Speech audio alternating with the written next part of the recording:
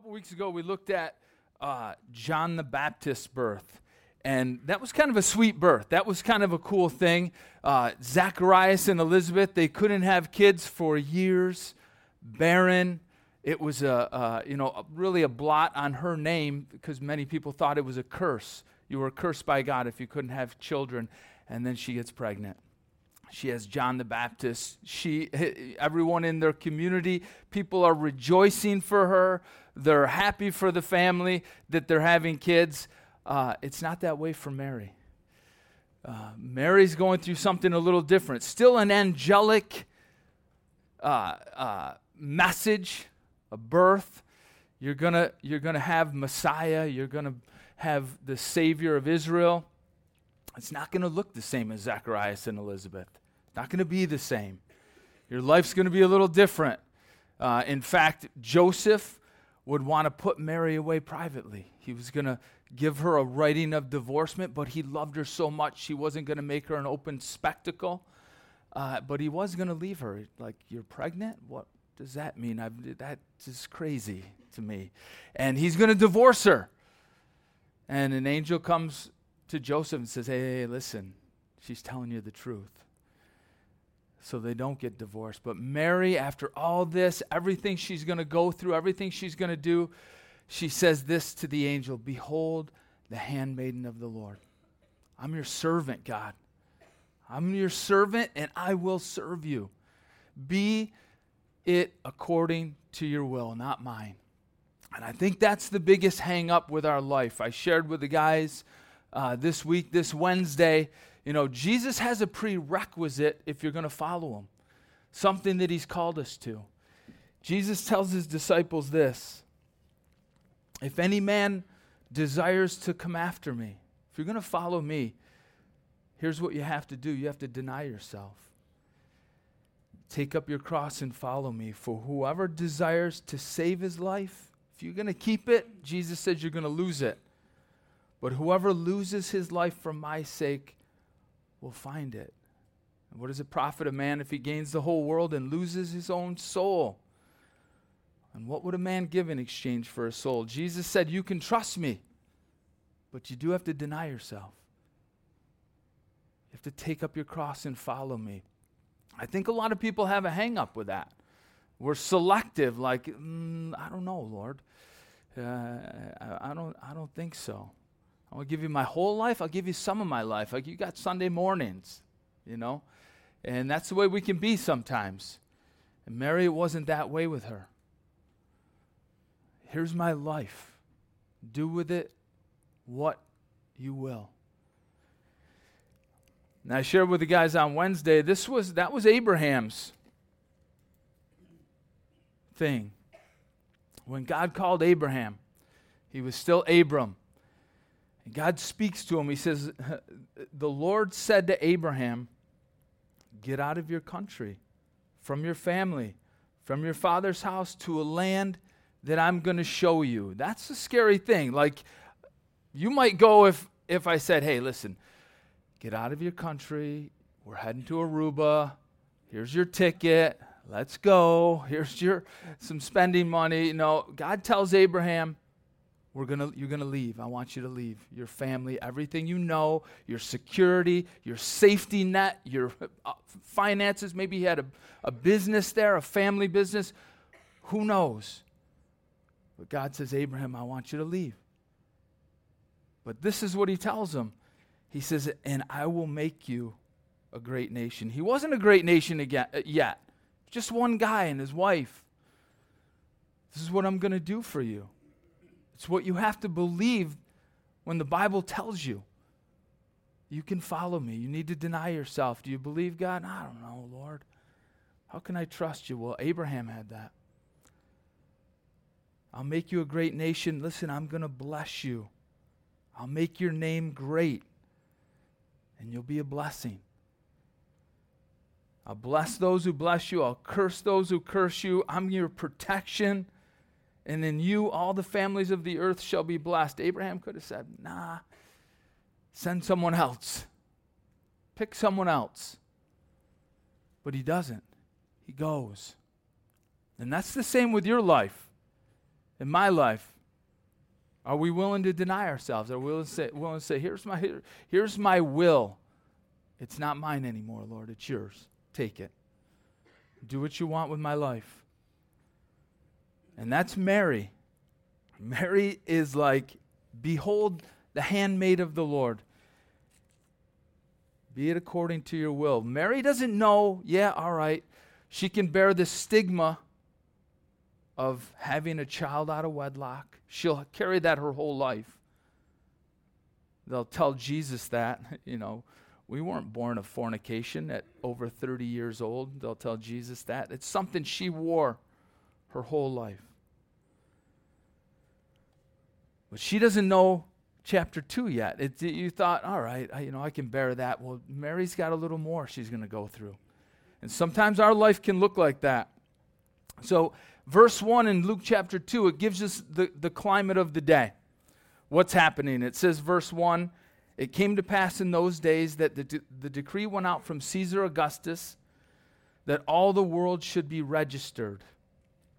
Caesar Augustus is like the gods. That's what Augustus means. He's not happy with being just a king or being on the throne. He says, I want a title that I'm like the gods. And he was a world ruler. He ruled over all the known world. He was the superpower of the day. And he sends everyone home to be registered, and everyone had to comply to what he said. Comply or else. And the census first took place while Quirinius was governor of Syria, so all went out to be registered, everyone to his own city. And Joseph went up from Galilee out of the city of Nazareth unto Judea to the city of David, which is called Bethlehem, because he was of the house and lineage of David. So the climate of the day, Caesar Augustus, it was also in the days of Herod. We're going to see in a little while, not this week, we're going to see that Herod is just a maniac. He's a king of that area. He has killed so many people already, and then once he finds out there's another king coming, he hears from the wise men, he's going to kill all the children in Bethlehem 2 years and younger. This guy is nuts. He's crazy. That's the day that they're living. There's a census. Everyone's got to go, and no, everyone has to comply. Rome ruled in Israel. Crazy days, but we're going to see what this guy does, Caesar Augustus. He's just a pawn in God's hands. God is directing, ordering all the circumstances to put Mary and Joseph right where they're supposed to be. And God's doing that in your life. Right? You might think, man, why is this happening? What's going on? Who do they think they are? How can they? And God is orchestrating and ordaining things. And using circumstances and people, maybe in high authority, to get you right where you're supposed to be. And Joseph leaves. He has to leave Galilee, Nazareth, and head to Bethlehem. That's his hometown, Bethlehem. It's an 80-mile journey. Micah chapter 5, verse 2, the reason they have to go there is because a prophet 700 years before this ever happened said that that's where Messiah was going to be born. The ruler of Israel, who was from old, from everlasting. This guy, Messiah, was needed to be born in Bethlehem. So they have to make this trip. And God just ordains this circumstance to order them to Bethlehem. And they go. And sometimes it's the way our life looks, right? We're like, Lord, how is this going to work out? And God ordains the circumstance. I always think of, Moses there, a mountain on this side, a mountain on that side. Pharaoh behind him with his armies. There's the Red Sea ahead of them. How are we going to get out of this? How are we going to get through? A way they didn't expect, the sea opens. And God leads them right through. right? So God will do things in your life, in my life, that we don't expect, a way we couldn't have imagined or planned, but he's sovereign, and he's in control, and he's in control of this situation. But Mary doesn't realize it. Mary's like, oh my goodness, could it happen at a worse time, right? Because it says this in verse 5, they're going to be registered, he's going to be registered with Mary, his betrothed wife, who was with child. She's great with child, right? That means she's about to have a baby. So it was, while they were there, the days were completed for her to be delivered. She's due any day. And when our first baby, Lydia, we had her, and Leah and I were moving from Geneseo to Perry. We bought a house, it closed, and a week before she was going to have the baby, before we had Lydia, we moved. We're settling the house, but one of the main things we had to settled a lot of things. We had a spare bedroom. We've shoved a lot of things in, but we settled a lot of things. But one of the main things was Lydia's bedroom. Like, we had the crib set up. We had the carpet and the color and everything set, because moms start to nest, when they're about to have, especially their first baby. After, several of them, it's like, yeah, that room's good enough, right? But, the first one, it's like, what are we going to do? This is cool. We're settling our house, getting everything ready. I'm trying to picture Mary here. She's traveling 80 miles, probably on donkey. It would take 3 or 4 days. 4 days if it's 20 miles a day on average. If she's walking, I don't know. Like, this is hard for someone who's pregnant. Those of you who have had to do things late in their pregnancy know it's hard. I don't know how that is. I was encouraging Leah, you're doing great. But this has got to be hard on her, right? And when it all goes down, we had our car ready. We had the car seat, we had the bag packed, we had the little baby diapers, we had all the stuff, the beanies, we had everything. Mary and Joseph, they don't have that. Right? We knew the doctor. We could call him. We had his personal number. We're heading in. Okay, we can tell. They don't have that.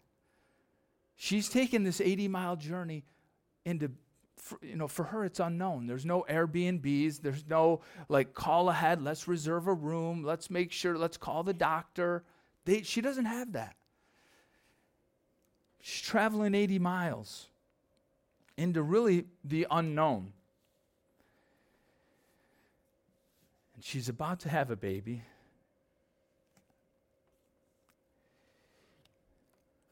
And it says, verse 7, and she brought forth her firstborn son and wrapped him in swaddling clothes and laid him in a manger, because there was no room for them in the inn. Right? And we see, we call them nativity scenes, and you can buy them, and sometimes we put one out here at Christmas time, and you drive by them at different churches. It looks kind of cool. There's a couple animals, but it's this beautiful, it is a barn a lot of times, but man, it's so nice for baby Jesus to lay there in this little thing with all kinds of hay and straw. Listen, this is a barn. And the manger is a feeding trough. And it's not one of those Ray Dunn, bowls. It doesn't say Ray Dunn on the side and it's all custom, right? This is a feeding trough that animals eat out of. She has to wrap her baby in swaddling clothes. Like, what else? What do you have, Joseph? I thought you were going to bring this stuff. What? All right, give me some swaddling clothes. Those were the same exact things that Jesus would be wrapped in at the end of his life. The same clothes when they wrapped and bound the body. And really he's born in a cave, because that's what the barns of the day was, basically a cave. And Jesus is going to he's going to end his life in a cave. He's going to be buried in a cave, in a tomb, a borrowed tomb. Or Joseph and Mary are here at his birth, and Mary and Joseph of Arimathea will be there at the end of his life. And he goes and he lays down in a manger. He's laid down with these burial cloths, and he's set down. It's like, you have a baby, where should we put him, honey? Let's put him on the concrete, right? Because that's what the feeding trough, that's what a manger is. Stone. That's how he came into this world. Kind of a rough place. Not how you might picture having your first baby. Like after a while, you get to be pretty good. Some people have a lot of babies. And after a while, they're like, they're fine, right? First, when I had Lydia, I'm like, oh my gosh, what do I do with this thing? Now I'm a little better, not much, but a little. I'm not as worried. I can hold babies now. When we first had Lydia, I was like, oh my goodness, I'm going to break her. Take her back. Lydia was like, come on, you got to hold her at some point. I'm like, I will when she's 2. I'll hold her. Not right now. She's too fragile. And they have to go to a barn. Why? Because there's no room in the inn. There's no space. They couldn't call ahead. And I thought that's really the way it's and you hear it. Probably you've heard it if you've heard the Christmas story. It's Christmas in October now. But if you've heard the Christmas story, right, there's no room for Jesus. No room. And that's really sad. There wasn't any room for him. And that's the way it is in life today. A lot of times there's no room for Jesus. We compartmentalize him. I'm available on Sunday, Jesus, if there's nothing else going on. Imagine if you went on a trip to see someone, because this is what Jesus did.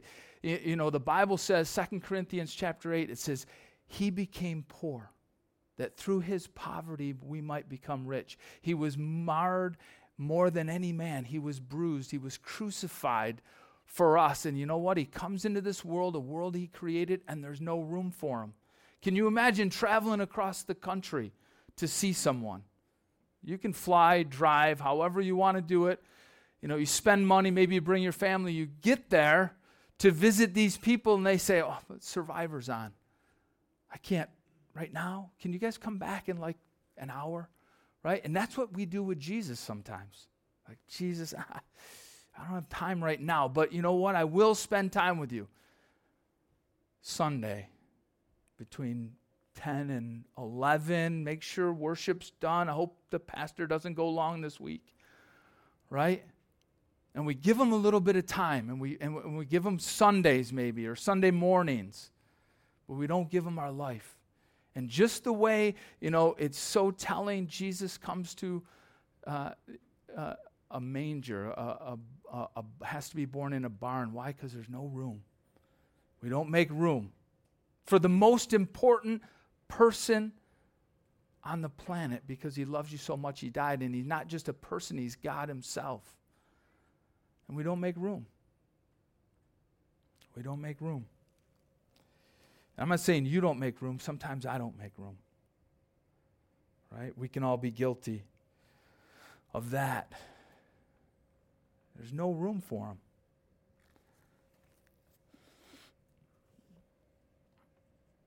And she may have thought, God, did I hear you wrong? Seems so much easier for Zacharias and Elizabeth. But there's a lot of talk, Jesus.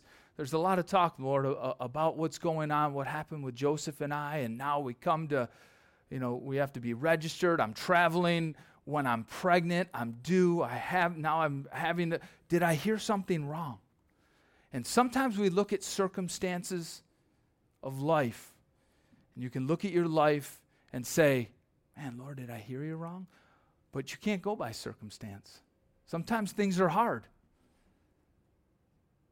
We trust him when things are easy. Lord, I'm going to follow you.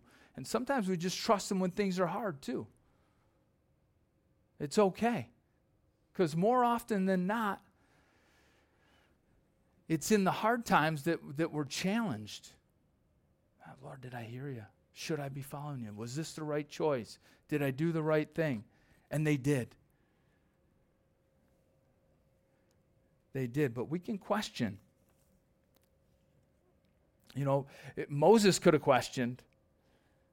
He gets to Egypt as this great deliverer. He's got his rod in his hand. Like, all right, Lord. Pharaoh rejects him. Pharaoh makes it harder on the people. Then the people are like, what? This is nuts, Moses. You're wrong. This is, right? Moses needed that burning bush. Moses needed that burning bush, and Mary needed that angel to say, you know what? It's okay. This is what your life is going to look like. This is what you do. And she's like, I'm your handmaid. I'm your servant. Whatever your will is, I'll do it. And we can struggle with that.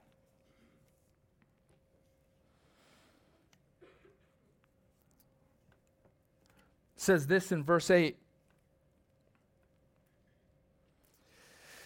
Now there were in the same country shepherds living out in the fields, keeping watch over their flock by night. And behold, an angel of the Lord stood before them, and the glory of the Lord shone round about them. And they were greatly afraid. And the angel said to them, do not be afraid, for behold, I bring you good tidings of great joy, which shall be to all people. For there is born to you this day in the city of David a Savior, who is Christ the Lord. And this will be the sign to you. You'll find the babe wrapped in swaddling clothes, lying in a manger. And suddenly there was with the angel a multitude of heavenly hosts, praising God and saying, glory to God in the highest, and on earth peace and goodwill toward men. Here's the birth, this angelic birth announcement, and who does it go to? It's interesting. It doesn't go to Grandma and Grandpa, right? They're not even there, probably, maybe. Doesn't go to the priests, hey, Messiah is born. Doesn't go to a king, doesn't go to Herod. Goes to these shepherds. Why? Well, I think number one, it goes to the shepherds because it includes everyone. This message of who Jesus is, it includes everyone, because the shepherds of the day were the people that were maybe considered to be not really, they're not that good shepherds in that day. You couldn't, if you were a shepherd and there was a crime and you witnessed it, your testimony in court wasn't good because they weren't trustworthy. You couldn't believe them. You couldn't trust them. So a shepherd, and the angels go to these shepherds in the field. Say, hey, I want to tell you something. Something amazing is coming. If you believe me and you go here, you're going to find out. Another reason I think that the angels go to a shepherd, it's because, number one, many scholars think that these shepherds were taking care of the temple sheep that would be there for sacrifice.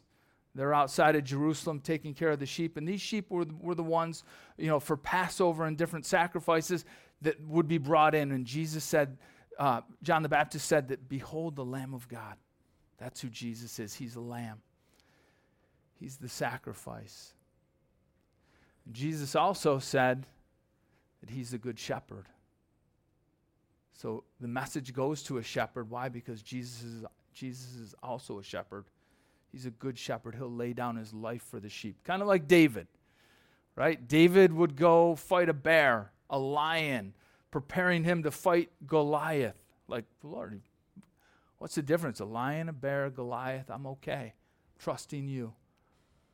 But Jesus is the good shepherd. Jesus is such a good shepherd that he said the kingdom of heaven is like a man having 100 sheep.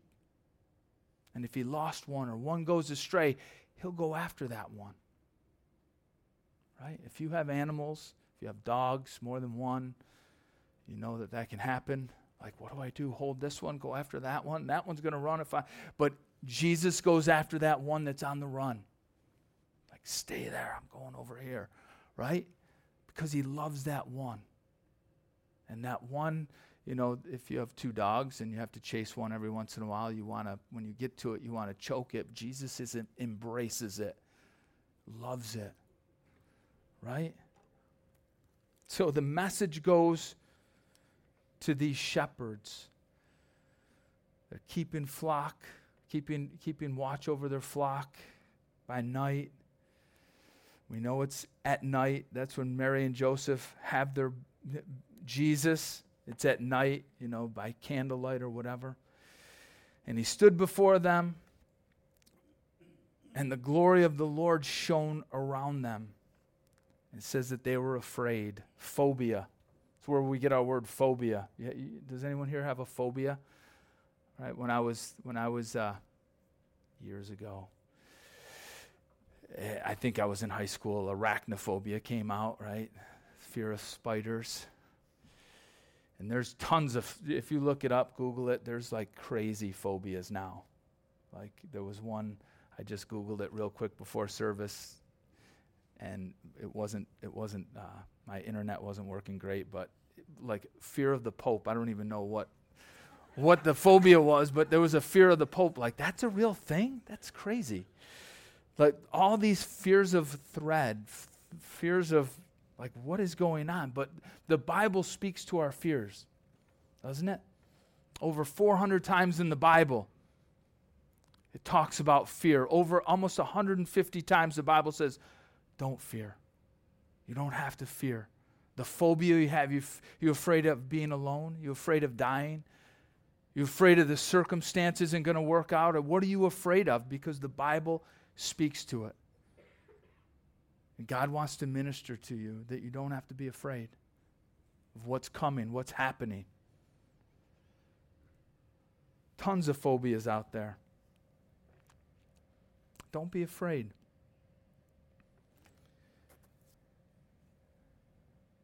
He says, behold, I bring you good tidings. That's good news. That's the gospel of great joy, which shall be to all people. Great joy. If you're looking for happiness, which a lot of us are, right? You get a new car.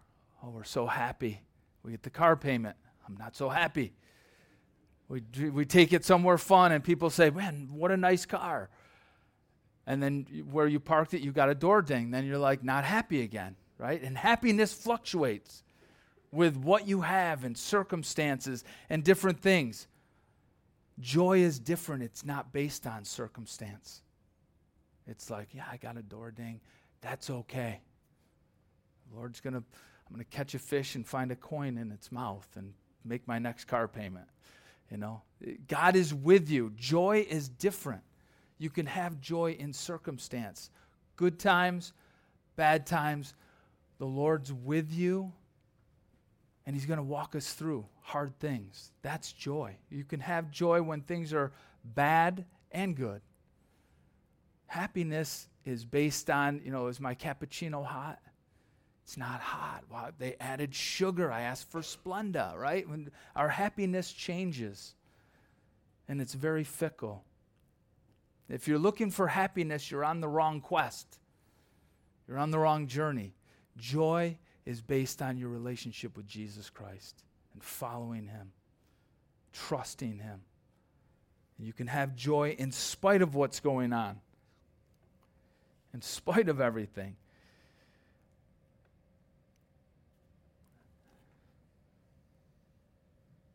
To all people, there's no exclusions.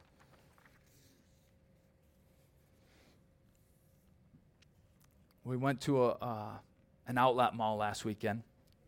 It happens at every mall. It doesn't have to be in an outlet mall. You walk by the store and it says 80% off. 80% off, that's my kind of deal. And then it says some exclusions apply. It's got this, and you go in there, and I'm looking for the 80% off, and then there's a little rack there and it's extra, extra, extra, extra small or extra, extra, extra large. Like what? Of course these are 80% off. Nobody's wearing this stuff, right? But with the gospel, there's no exclusions. There's no hidden, fine print. That Jesus Christ came into this world, Luke will tell us, to save sinners. There's nothing hidden. It's to all men. There's no exclusions. There's no hidden fine print. There's born this day in the city of David a Savior who's Christ the Lord. That's important because he is Lord. He's a Savior, but he's also a Lord. You got to have that. Is he master of your life? You trust him for salvation, but do you trust him for all the things of your life? Do you let him lead your life? That's what a Lord is. Because he's either Lord of all or he's not Lord at all. And he says, this will be a sign to you. You'll find a babe. And that word Dr. Luke uses for babe is brephos. It's the same word he uses when John the Baptist leaps in the womb, when he's in the womb. It's the same word used whether a baby's in the womb or out of the womb. Still a baby. Brephos. It's the same word because it is a baby. You'll find the babe wrapped in swaddling clothes, lying in a manger. That's odd. That would be odd for the shepherds. And suddenly there was with the angel a multitude of heavenly hosts, praising God, saying, glory to God in the highest, and on earth peace and goodwill. Well, that's the message. These guys from heaven who were in heaven, this heavenly host, they understood this. It's peace and goodwill. That's what God has. That's what his desire is. Peace and goodwill. So it was when the angels had gone away from them into heaven that the shepherds said to one another, let's go home. I don't believe it. This is dumb. What'd you have for... No. They said, let's go now to Bethlehem and see this thing that's come to pass, which the Lord has made known to us. They respond to the message. They respond to the message. That's the reality for every person here. You're responding to the message today, to the gospel. Everybody here is responding. And by not responding, by going home and saying, maybe next time, that's your response. The response is, not me, not today. And what these guys do, they respond by, hey, let's go check it out. Let's go. Yeah, it's out of our way. Yeah, who's going to watch the sheep? Yeah, who's going to... And yeah, does it cost you? Does it take a little time out of your day? Does it... Whatever. These guys respond to the message. And that's what it takes in your life. You have to respond. It's on you. It's not on mom or dad or on the pastor. You have to respond, and they do.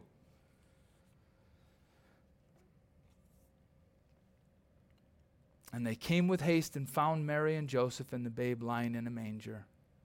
Their response, they find out it's all true. Wow. What they said was true. That's amazing. But you'll never know unless you respond that way. You won't see it unless you respond. Let's go check it out. You know what? I believe what they said. I believe Jesus did die on a cross. I believe they did bury him in a tomb. It's history, that's fact. And I believe I can give him my life. But unless you do that, you won't find out that it's true for yourself. And when they had seen him, they made widely known the saying which was told them concerning this child. That's before Jesus tells his disciples to go into the world and preach the gospel. They can't help but preach what they know. The Great Commission to them didn't have an angel didn't say, all right, now go tell everyone. It naturally, this is amazing. Let me go tell people. They can't contain it. They can't hold it in. I got to tell people what's happened. And they go. And it says they made it widely known, the saying which was told them concerning this child. And all those who heard it, they marveled. They all responded one way or another, but they all marveled. Is this true? Is this not true? This is crazy, but hey, let's check it out. Some of them did. But verse 19, it says, Mary kept all these things and pondered them in her heart. Mary begins to think. She's processing what's going on. Man, what's this look like? What is going on? Why? And sometimes that's what happens in our life. We go through things, we go through hard things, and we start to process. We start to process. Why did that happen? What does that mean, Lord? And you always have to plug in the Word of God. The guys we play, I've mentioned it before, old man basketball on Saturday mornings, and we do a little devotion with the boys. And Brandon was talking to the boys this week about letting the Word of God be your guide. And I just thought about Job, who says that I saw that the Word of God was more necessary than my daily food. It's more necessary, right? Because you'll go through hard things. Job was going through some hard things. David went through some hard things. You're going through some hard things. And the Word of God needs to be the foundation. And ultimately, the harder it gets, man, you find out, I can't get away from this thing. God, what do you have to tell me? I can't get through this without you. What is going on? What else do you have? What other anchor are you holding on to in your life? Your money, your finances, your relationship with someone? Because a lot of times those things can crumble. But there is a foundation that you can hold on to, that it's an anchor that's sure and steadfast, that isn't going anywhere. It's Jesus Christ and His Word. And that's why Job says, this is more necessary than the food I eat. And I thought of my kids, like Joshua, how much food that kid eats. Like he wakes up thinking about food. Goes to bed like it's bedtime, and he's like, I think I'm going to have a bowl of cereal. Like, eat it in the morning. Save me some money. Would you? But that's the way Job looked at the Bible, at God's Word, like this is more necessary than food I eat every day. Something that I know my son thinks about all the time. Food. And Job's like, I need your Word, God. Because he went through some deep stuff.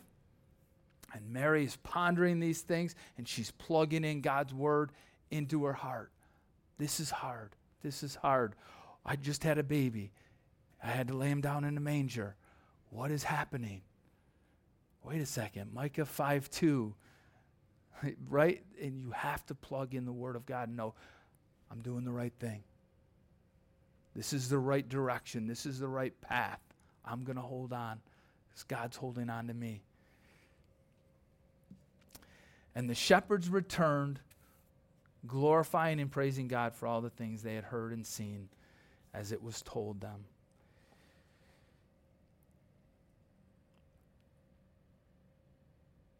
They were just praising the Lord. Lord, this is so amazing. This is awesome. Thank you. Here's what it says in Hebrews chapter 12.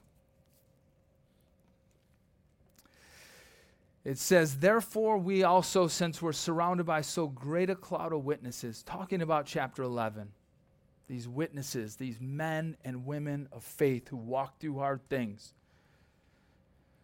let us lay aside every weight. That's just stuff holding us back. And then he says, and the sin which so easily ensnares us. And let us run with endurance the race that's set before us, looking unto Jesus, the author and finisher of our faith. He started it, he's going to finish it. He's the author and finisher of it. Then it says this, who for the joy that was set before him endured the cross, despising the shame, and has sat down on the right hand of the throne of God. The manger was a mission for you and I, that we might have joy. He became poor that we might become rich. Matthew tells us that the kingdom of heaven is like a man who found treasure in a field. And he went and he sold everything so he could buy that field. Not to have, I got some great land to plant corn in. No, he bought the field, which is this world, because there was a treasure in it, and that treasure is you and I. He bought the field for the treasure that's in it, and that's you and I. But it cost him everything. It says he sold everything. Jesus came into this world to save sinners. It cost him his life. He died the most brutal death you can die, separated from the Father, ashamed. Or there was shame. He wasn't ashamed of you and I. But it cost him so much because he loves us so much. And that's the manger. It was a mission. And he came, and the shepherds were able to rejoice. And they praised God for everything they had seen and heard, the things that were told them. So, Lord, we thank you for your love. We thank you that you care so much for us. Thank you for your mission. Your mission to come into this world, to be born alone. No doctors, in a cave, in a stable, in a barn, laid in a manger, a stone feeding trough. And your mission was to reach us, lost, broken, blind at times, Lord. And we recognize we need you. We want to respond to that message, Lord, that you came to seek and save the lost. We believe it. Because we're the lost. I just pray, Lord, if anyone here is wondering, well, did I make the right choice? Was this your plan? That people can trust your will and your way. And you just want us to give you the reins of our heart, to let you lead us. We want to do that, Lord, because our path isn't as good. We can map out our path and plan our way, and we know yours is better. We don't have a better plan for our life. You do. We just want to give you that, Lord. Thank you for your love. We celebrate communion today, just what you did for us, Lord, that you were killed for us. And not just simply dying, Lord. You suffered a shameful death, painful death for us because we were the joy set before you, Lord. I pray that as we sit and take communion today, we can reflect on that, Lord. In your name.